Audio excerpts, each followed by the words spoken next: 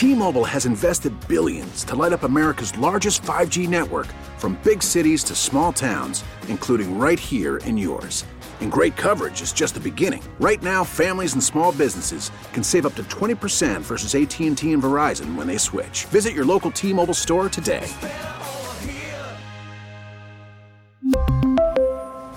Plan savings with 3 lines of T-Mobile Essentials versus comparable available plans. Plan features and taxes and fees may vary.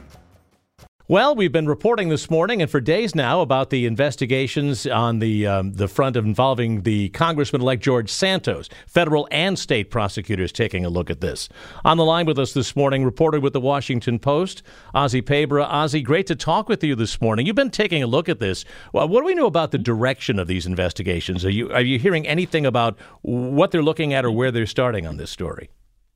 So prosecutors and investigators, like listeners, can pick up and read a newspaper. So it is almost no surprise that the Nassau County District Attorney and, according to some reports, different federal prosecutors are looking into where George Santos's campaign money has come from. Now, he's given a few interviews, has tried to come up with some explanations for it, and those answers have only raised more questions. And this is an investigation that could be sprawling, involving, a couple of countries. They'll have to look into his finances. He claims came from Brazil. So is this right. This is something that could linger for a while. It could go on. It could touch many people, too.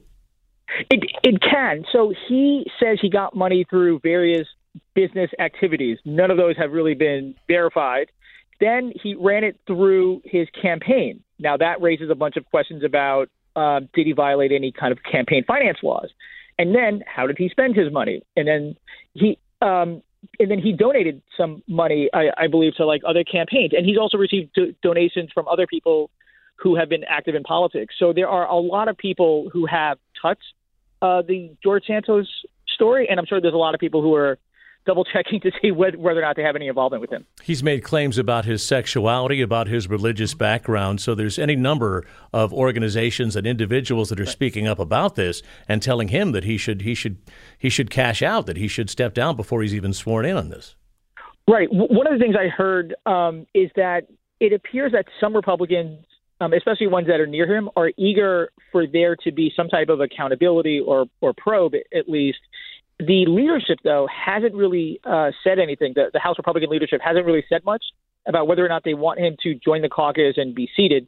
Some Democrats are calling for him to resign. Now, it's not clear they have any power to actually do that, but it's certainly creating a cloud and distraction for Republicans who very much want to be talking about the investigations that they were going to launch. They were going to launch investigations aimed at President Biden.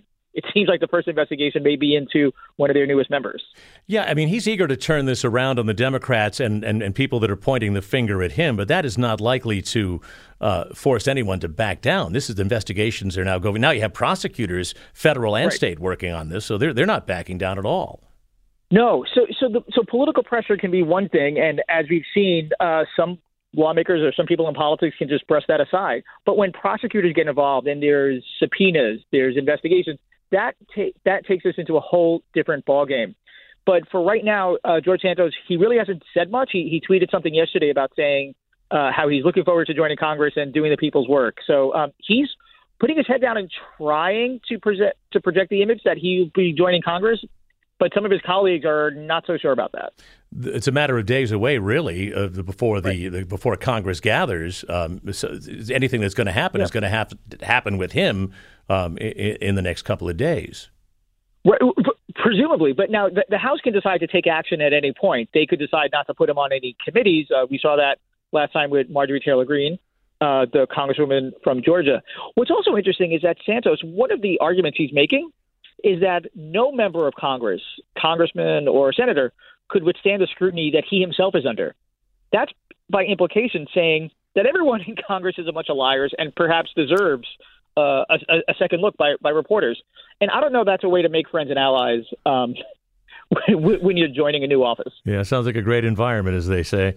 Ozzy Pabra, you can read his reporting in the Washington Post. And Ozzy, it's great to talk with you. Thank you so much. Thanks for having me.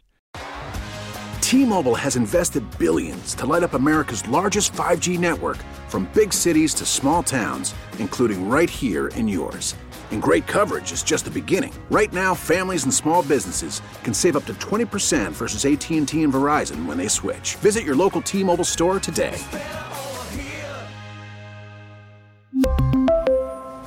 Plan savings with 3 lines of T-Mobile Essentials versus comparable available plans. Plan features and taxes and fees may vary. Hey, Rob Bradford here. I have set out on a mission with my good friends at FanDuel to prove what I have known for some time. Baseball isn't boring. Now I have a daily podcast to prove it with some of the most notable people in the baseball world, screaming baseball isn't boring from the mountaintops, or at least agreeing to come on our show. Players, managers, GMs, and yes, even the commissioner of baseball, Rob Manfred. It has been a constant wave of baseball's most powerful voices. So join the revolution. Subscribe and soak in Baseball Isn't Boring. Listen on your Odyssey app or wherever you get your podcasts. You'll be glad you did.